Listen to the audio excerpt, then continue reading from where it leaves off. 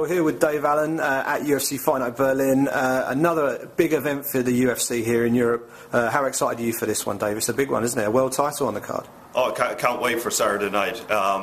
Getting a little bit tingly about thinking about it. So, a world title fight, Joanna Jedrzejczyk against Jessica Penne, strawweight fight. First time to have a women's world title fight in Europe. First time to have a title fight from the UFC in Berlin. So really a historic and special moment. And we've got a great card as well. We've got 12 fighters from all around the world, different nationalities. 12 different fighters with different nationalities all around the world fighting on the card. 5 different weight divisions as well. So it's going to be a cracking night. Really can't wait for it to start. And UK viewers can watch this on free television, of course. Yes, we've developed a partnership with Pick TV, so there'll be a delayed transmission of the main card on Pick TV at 11 o'clock on Saturday night. But UK viewers can also watch it all live on fightpass.com, starting at 6 o'clock on Saturday evening.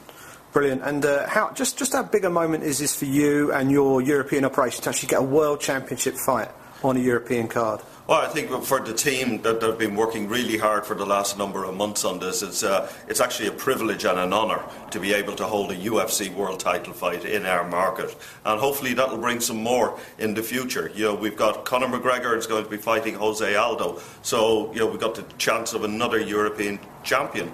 But he's got to get through Jose, who's been holding that belt for 10 years and won't give it up. And then we just announced a couple of days ago that Alex Gustafsson will fight Daniel Cormier for the light heavyweight championship of the world. So Europe is actually on fire with athletes. We've got great European athletes. We've got great world athletes coming out of the European market. So a lot of work has gone on in the past to get it to this place, and now we're reaping the benefits of that. But there's actually more to come.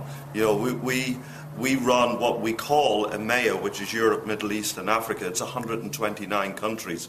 We've actually only held events in 6 of those countries. So we've got great more opportunities to develop and go to different places, and also to revisit some of our tried and tested and favourite markets. And you mentioned that there was a social media post went out from the official UFC UK account.